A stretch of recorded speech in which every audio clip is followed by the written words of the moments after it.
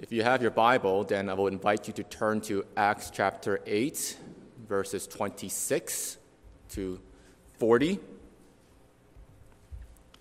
This is a very exciting passage, I'll just tell you that. One of my favorite passages in the book of Acts.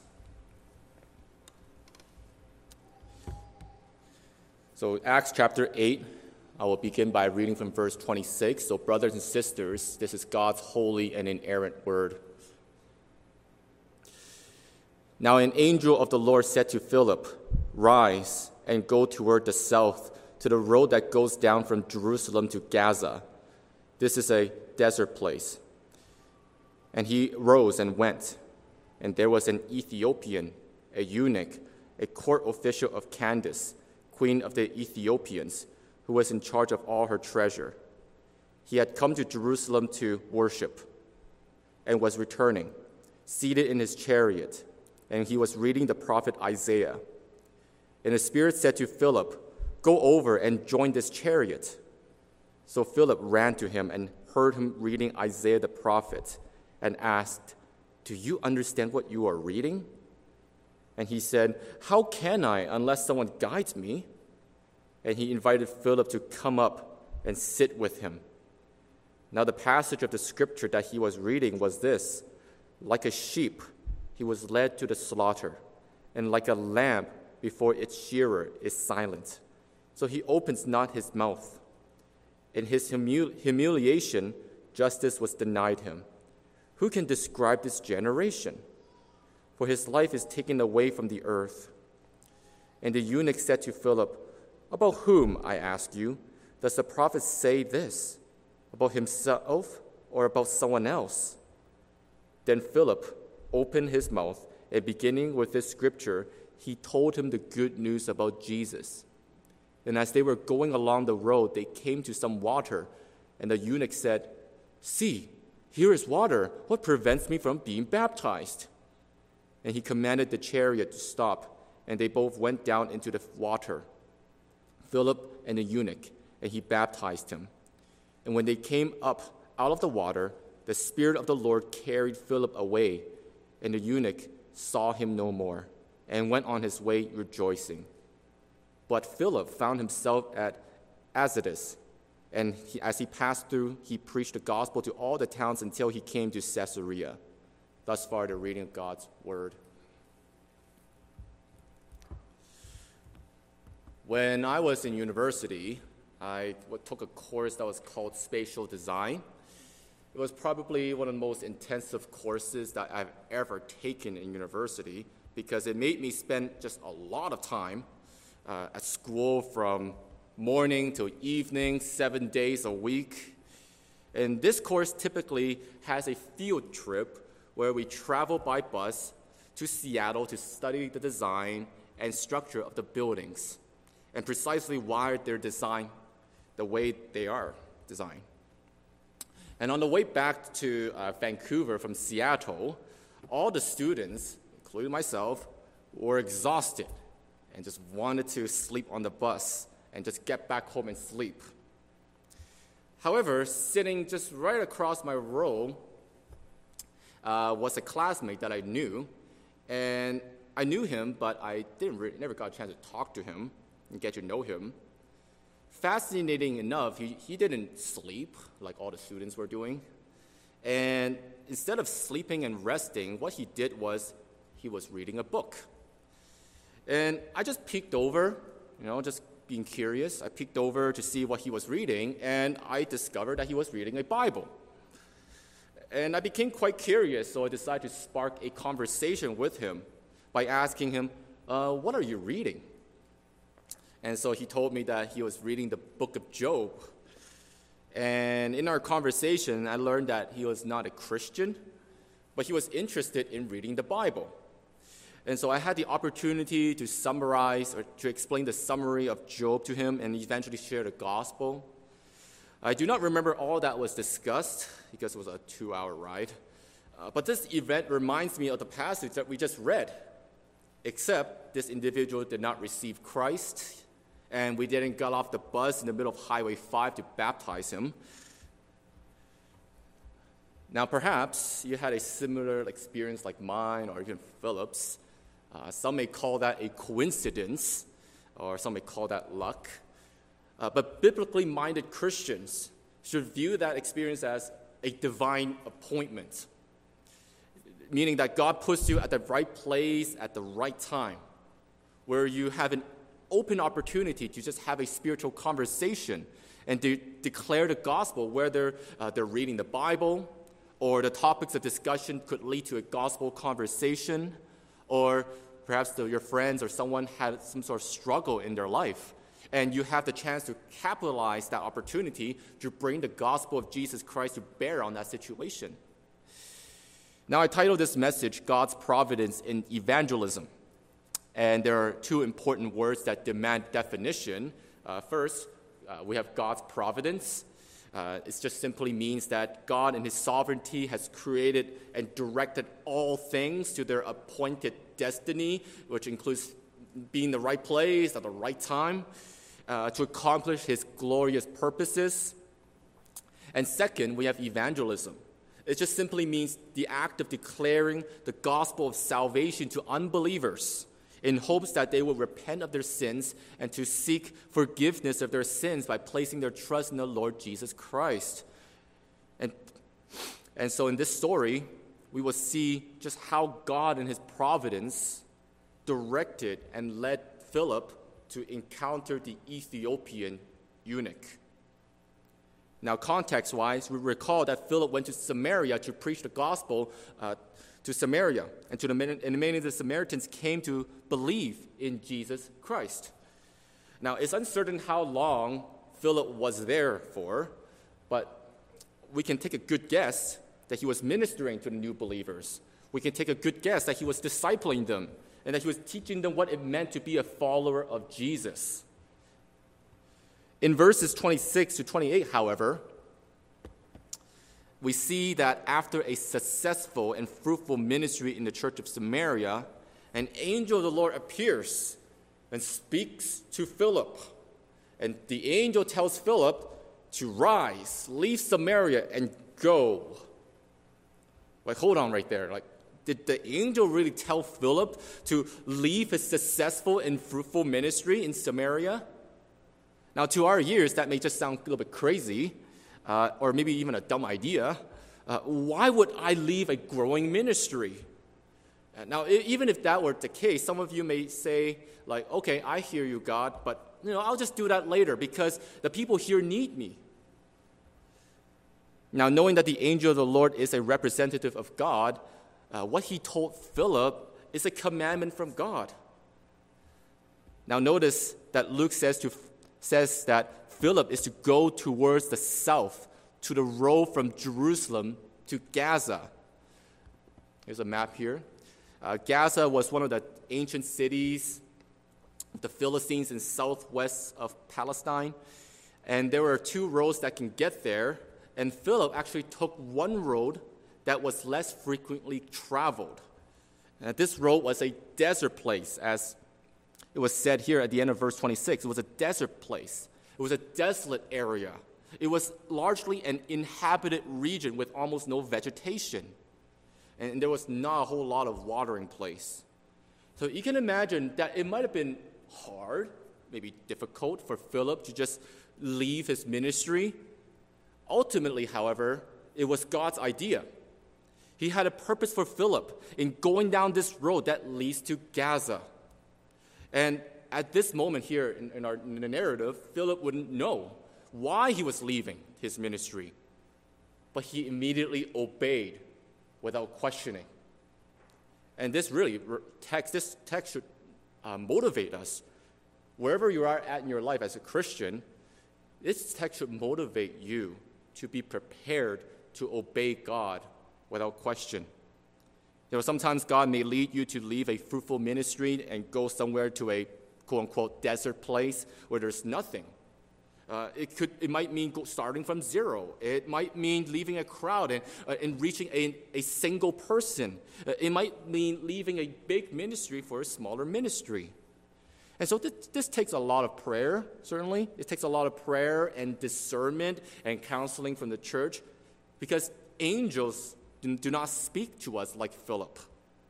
So if you ever feel led or called by the Lord to make a big decision in life, then don't hesitate to speak to the elders and pastors about this, because Hebrews 13:17 says that they are keeping watch over your souls. Now, again, Philip has no clue why he's going on the road to Gaza, but Luke here gives us the background in verses 27 to 28. And he introduces us to a character who is nameless. We don't know his name. But he gives us a description of this character. He was an Ethiopian. Now, a common misconception when reading this passage is to assume that he's from our modern-day Ethiopia. But that's actually not the case. This is actually referring to modern-day Sudan, south of Egypt. And he's a eunuch. It means that he was castrated. And he's also the court official of Candace, queen of the Ethiopians. This means that he's in charge of all her treasures. Therefore, he was an important person who had much power and wealth. Luke further explains the providence of God by providing a scenario where Philip and the Ethiopian can be in contact. You see, it just so happens that he went to Jerusalem to worship, and now he was returning home. It's unclear what the occasion was. Most likely he went to worship Yahweh, the God of Israel. Some scholars suggest that his ancestors met King Solomon when the Queen of Sheba, or the Queen of South, visited him in 1 Kings chapter 10. So the knowledge of God in the Old Testament was then passed on and eventually to him. So most likely he's a non-Jew. He was a Gentile who's a proselyte or adherent of Judaism. However, given the fact that he was a eunuch, the Jewish law found in Deuteronomy 23 verse 1 did not allow people like him to fully participate in Jewish worship and in the assembly of the Lord. But nonetheless, he was a very pious person. He really wanted worship. But as pious as he was in taking a long and costly trip from Ethiopia to Jerusalem, he did not return knowing Jesus Christ personally. He probably did not even know the events that happened in Jerusalem with the persecution of the church and the preaching of the apostles. However, what he did return with was the scroll of Isaiah. Back then, it was expensive to own a scroll. But the fact that he possesses the scroll shows that he's wealthy and powerful to even get a copy of Isaiah, which is what he's reading. And now, in verse 29, Philip receives another instruction given by God the Spirit. The Holy Spirit tells him to join the traveling chariot. Think about this. Philip was most likely not rich. He was not a powerful person like a eunuch. In evangelism, modern-day evangelism, even for us as Christians, we may often feel intimidated by those who have a higher social and economic status. We don't want to reach out to them because, they're so powerful. They will never listen to me. But those are not excuses for not evangelizing to the lost. And those are not excuses for disobeying God's instruction. In moments like these, we should begin to recognize God's providence. Through conversation or situations, God provided you a way, an opportunity to engage in a gospel conversation with someone. And see here, we see again, Philip, he doesn't question. He doesn't doubt God's commandments. He doesn't give the Spirit an excuse here. He obeys and he runs to the eunuch. And so, as Christians, this text should motivate us to be sensitive to the leading of the Holy Spirit in our lives as we walk by the Spirit. Now watch this in verse 30. Philip was hearing the eunuch read Isaiah the prophet here. Now back in those days, people often read out loud. I don't know how you read your Bible during your devotion, but it's not a bad idea to read the Bible out loud. And it helps with one's memory, and it helps internalize the word of God even more, because as you're reading out loud, you're also hearing yourself as well. Now, a question that gets asked quite often is this: oh, how can I hear from God? I want to hear from God. Now, if you want to hear from God, then read the scriptures. If you want to hear God audibly, then read the scripture out loud. See, the Bible is God's inspired word. It is His completed revelation. There's no more need for God to provide a fresh revelation to add to the pages of Scripture. So, if you want to hear from God, go read the Bible, because God has spoken here in this book. However, it is one thing to know how to read the Bible and know what the Bible says, but it's another thing to know what it means. Since the eunuch was reading Isaiah out loud, Philip would have heard it, and this would have given him a greater preparation to address him. And so Philip asked him, do you understand what you are reading? That's a good question that we should ask ourselves. Do I understand what I'm reading? And the eunuch can read, but he acknowledges that he did not know what he's reading without someone to guide him. He was puzzled by this passage found in Isaiah 53, verses 7 to 8. He doesn't know if this passage was speaking about Isaiah himself or about someone else. And so by the providence of God, Philip comes precisely at the right moment to reach him with the gospel of Jesus by beginning with this scripture in Isaiah. Now, this passage of Isaiah that they're reading is rich and saturated with gospel truth. Some have called it the most remarkable chapter in the Old Testament. Some have called it the heart of the Old Testament. Isaiah 52 to 53. Because what they were reading, the chapters that we're reading, portrayed Jesus Christ as the suffering servant. Interestingly enough, however, Luke doesn't record for us how Philip explained to him Jesus in this passage. It would have been an engaging Bible study, right? We may have wanted to read their conversation and how Philip explained the gospel to him. And it is quite possible that Philip explained the context of that passage. He must have shown him how Jesus has borne our griefs and carried our sorrows. He must have shown how Jesus was pierced for our transgressions and was crushed for our iniquities. And by his wounds, we are healed. He must have shown him how we have all, like sheep, have gone astray. But the Lord has laid on him the iniquity of us all. And so here in this specific passage, he must have shown how Jesus was the suffering servant who was wrongly condemned. And those who condemned him did not understand what they were doing. Jesus is the lamb that was led to the slaughter. John the Baptist confessed that Jesus Christ was the Lamb of God who came to take away the sins of the world.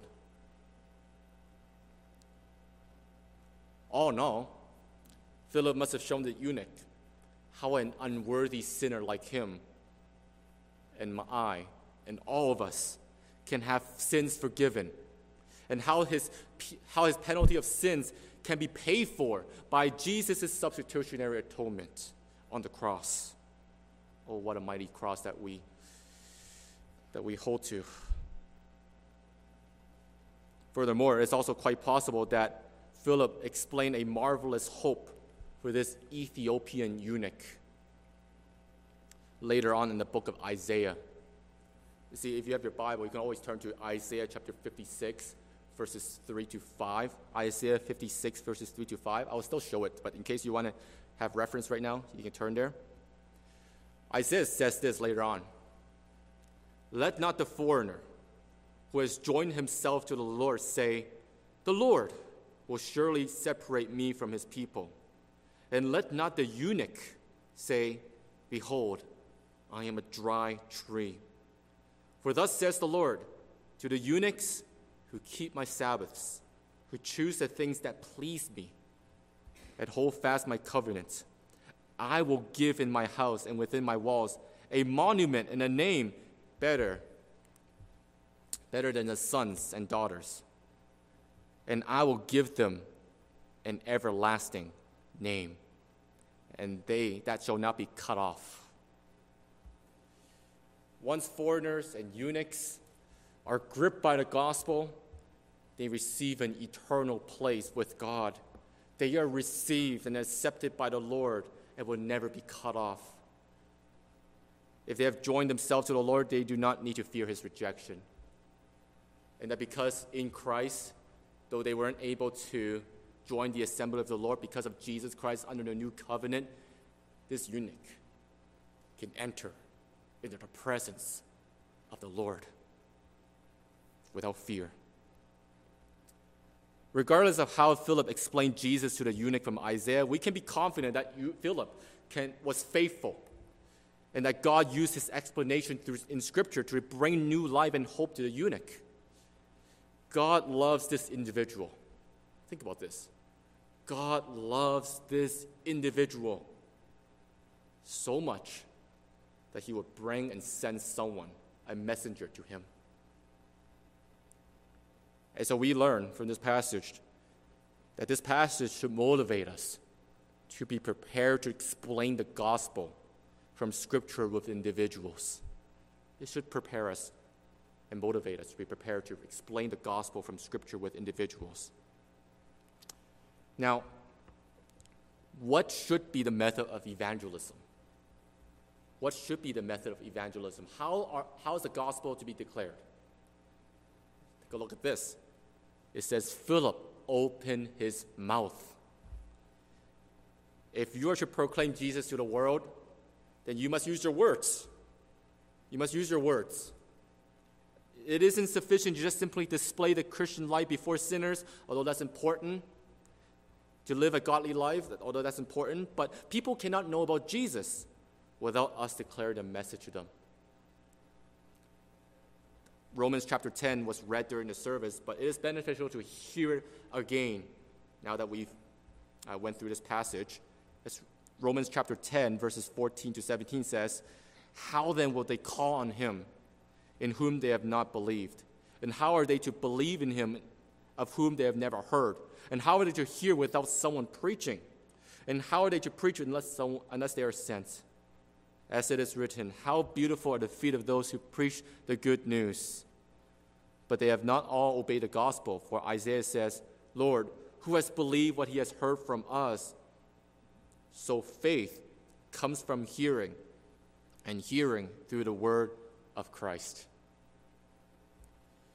If God ever puts you in a situation where a non-Christian, or even maybe a Christian, is reading the Bible, then how are you to start?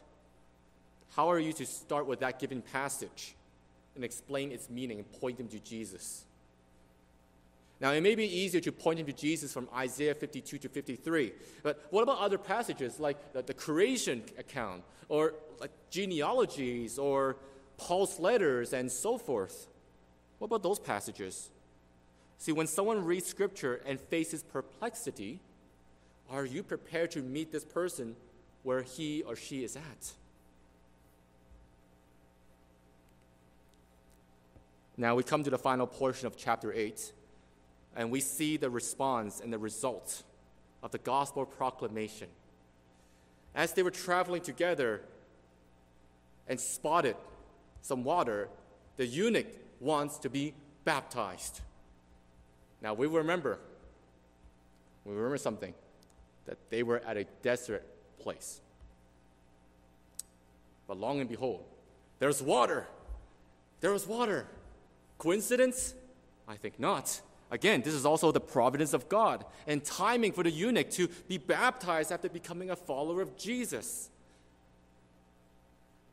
And if you're careful in reading this passage, you may discover that verse 37 is omitted unless you're reading the King James Version or the New King James Version. But for my Bible, verse 37 is actually omitted, and there should be a footnote at the bottom of your Bible where verse 37 would say, or should say, and Philip said, if you believe with all your heart, you may. And he replied, I believe that Jesus Christ is the Son of God. Now, without getting into all the details, it is possible that Luke wrote this verse, or it is also possible that he didn't, because the earliest manuscripts of the New Testament do not contain this verse. But verse 37 was actually added later on in the manuscripts. Nonetheless, regardless if it was there or not, it is still a good confession of faith, don't you think? You must believe Jesus, who's the God-man. You must believe that he is the Christ, meaning that he's the Messiah. You know, the word Christ is not Jesus' last name. It just means he's the Christ. He's the Messiah. He's God's anointed one who came to rescue and deliver his people from sin and condemnation. And you must believe that he is the Son of God. He is the Son of God, which emphasizes his deity. Now, there's a lot more that can be said, but just to put it more very simply, you must believe in this biblical Jesus, that Jesus Christ, he's the Son of God, he's the Christ, he's the Lord and Savior of this world in order to be saved and to be qualified to be baptized in the name of the Father and the Son of the Holy Spirit.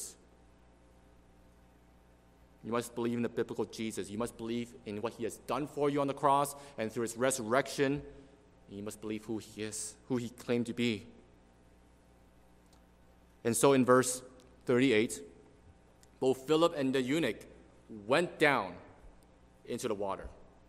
They both went down to the water. Now, as Baptists, we can rejoice and say amen, that they both went down into the water. Let me read this again. They went down into the water. And after baptizing him, they both went out of the water. And I think this is a very good verse to make an argument or make a case for baptism by immersion. Now, I love my brothers and sisters in Christ who practice a different mode of baptism, such as sprinkling or dripping. But if that were the case, then there's really no need to go down into the water and coming out of the water. Now, this is just a secondary issue, just a side comment. This is just a secondary issue. Baptists and Presbyterians can have a healthy disagreement on this issue and still recognize each other as genuine believers in the Lord. Now, here's the passage that's very bizarre. Something very bizarre happens after they came out of the water in verse 39. The Spirit of the Lord carried Philip away, and then he found himself at Azotus. It's like he teleported, right? It may have reminded you of shows like Star Trek or Star Wars. I don't watch them, by the way, but it may have reminded you of them, right? Teleportation. I'm sure many of you have wondered just what is going on here? What happened? And how are we to understand these verses? And now we've come to this passage in the book of Acts. You're all wondering, you're all waiting for me to explain to you exactly what happened. And so here's my best understanding. Some scholars think that this shouldn't be understood as a miraculous event or teleportation. After the baptism, you can say, Philip, being forcefully led by the Spirit, might have just quickly walked away from the eunuch without a word. But some scholars also suggest that this is a unique and miraculous event. See, this word carry can be translated as being caught up. Being caught up. It carries the sense of being suddenly removed from one scene to another.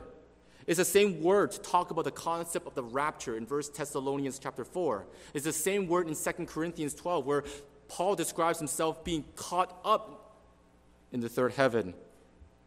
Luke also described a similar event where Jesus vanished before the disciples on the road to Emmaus in Luke chapter 24. So whichever view is correct, and I think the purpose is that the Spirit of the Lord has another assignment for Philip. That's really the purpose. The Spirit dragged him away because the Spirit has another assignment for Philip. See, Philip isn't stopping. Just because he had a successful ministry in Samaria, he had a successful ministry with this individual person, the eunuch, he's not done his ministry yet. He is still on the road preaching the gospel. Just like the apostles who went to all the villages in Samaria preaching the gospel, in Acts chapter 8, verse 25, So Philip preaches the gospel in all the towns from Azotus until he came to Caesarea. And when you understand the geography, it's even more fascinating. See, Azotus and Caesarea are located by the sea in the western area of Israel. The distance between those two is about 90 kilometers. That's like walking from downtown Vancouver here all the way to the eastern part of Abbotsford or close to Chilliwack. And you can picture that Philip went from a town after town and after town, faithfully preaching the gospel, being an evangelist. Now, let me ask you a question. Would any of you want to volunteer in walking from downtown Vancouver all the way to Abbotsford and preach the gospel in every neighborhood and in every city? No volunteers? Now, when Philip arrived in Caesarea, he stayed there, he got married, and we are told that he stayed put right there, and then later on in chapter 21, verse 8, he will have 4 daughters. That's pretty much the conclusion of the story of Philip as reported by Luke. But what about the eunuch? What about the eunuch? He saw Philip no more. He saw Philip no more, but he wasn't sad that Philip left. The text tells us that he went on his way rejoicing because his faith and joy weren't in Philip, but in Christ. Unlike Simon the magician from our previous passage, who latched on to Philip to see the miracles that he was performing, the eunuch didn't need to continue with Philip. Most likely he went back to Ethiopia and preached the gospel. He has a newfound faith. He didn't have the entire Bible with him. He only had the scroll of Isaiah to begin with. But now, not only does he have the scroll of Isaiah, he also has Jesus Christ. And I bet that he was able to explain the gospel from the book of Isaiah. And so as we come to a close to the message, the application is rather simple. Even as we walk through this passage, you must recognize God's providence in your life. And if you're a Christian, then you must be prepared. Prepare for those divine appointments. This doesn't mean, however, that you need to only wait for that moment. You don't just sit there in your office and just wait for God. Okay, when is that moment, God? You should still, whether it's during lunchtime or during break time, your work or school, you should still be intentional about evangelizing to the lost. I don't mean that you need to be obnoxious and rude about it, but as Christians, you are to make opportunities to talk to people about Christ. See, you are more than a student. You are more than the title of your job. You are ambassadors for Christ. You are ambassadors for Christ. And there will be moments where God will strongly compel you to talk to someone about Christ. Maybe it's individual, maybe it's a group, whatever that may be. If God does compel you to do that, will you obey him? Or will you give in to your fears and excuses? See, Philip had the heart of an evangelist. He was obedient to the Lord's commandments without question. He was sensitive to the leading of the Holy Spirit. And he's prepared to explain the gospel from Scripture. And he recognized God's providence in evangelism. He loved to tell others about Jesus Christ. He cared about the many in Samaria, and he also cared enough about that one individual. Is that you this morning? Is that you this morning? Do you care about the lost and their state of eternity? Now, there may be some of you this morning who do not know Christ, just like the eunuch. And I strongly believe that you're here for a reason, not by accident. It is God's providence that brought you here this morning so that you can hear the gospel and respond to the gospel. And I plead with you this morning to believe in the gospel of Jesus Christ. And the gospel means that it is good news. That God created you. That God created you for a purpose, with a reason, so that you will worship him and love him and obey him. But the bad news is that we have all sinned against God. We've all been separated from God. And we deserve the wrath to come. And that's how God responds to our sins, is that we deserve wrath and judgment from him. But God has a solution to our sin problem by sending Jesus Christ to earth to live the perfect life that we have failed to live, to obey all of God's commandments that we have failed to obey. Yet, he died on the cross. The godly die for the ungodly. The righteous die for the unrighteous. Yeah, Jesus died on the cross. He was buried, and then he was raised on the third day according to the scriptures to conquer Satan, sin, and death. And that he ascended into heaven. And right now is seated at the Father's right hand. Jesus said, I am the way and the truth and the life. No one comes to the Father except through me. And the time is fulfilled, and the kingdom of God is at hand. Repent and believe in the gospel. And Jesus promised that there will be a day when he will come back and end human history and to judge the living and the dead.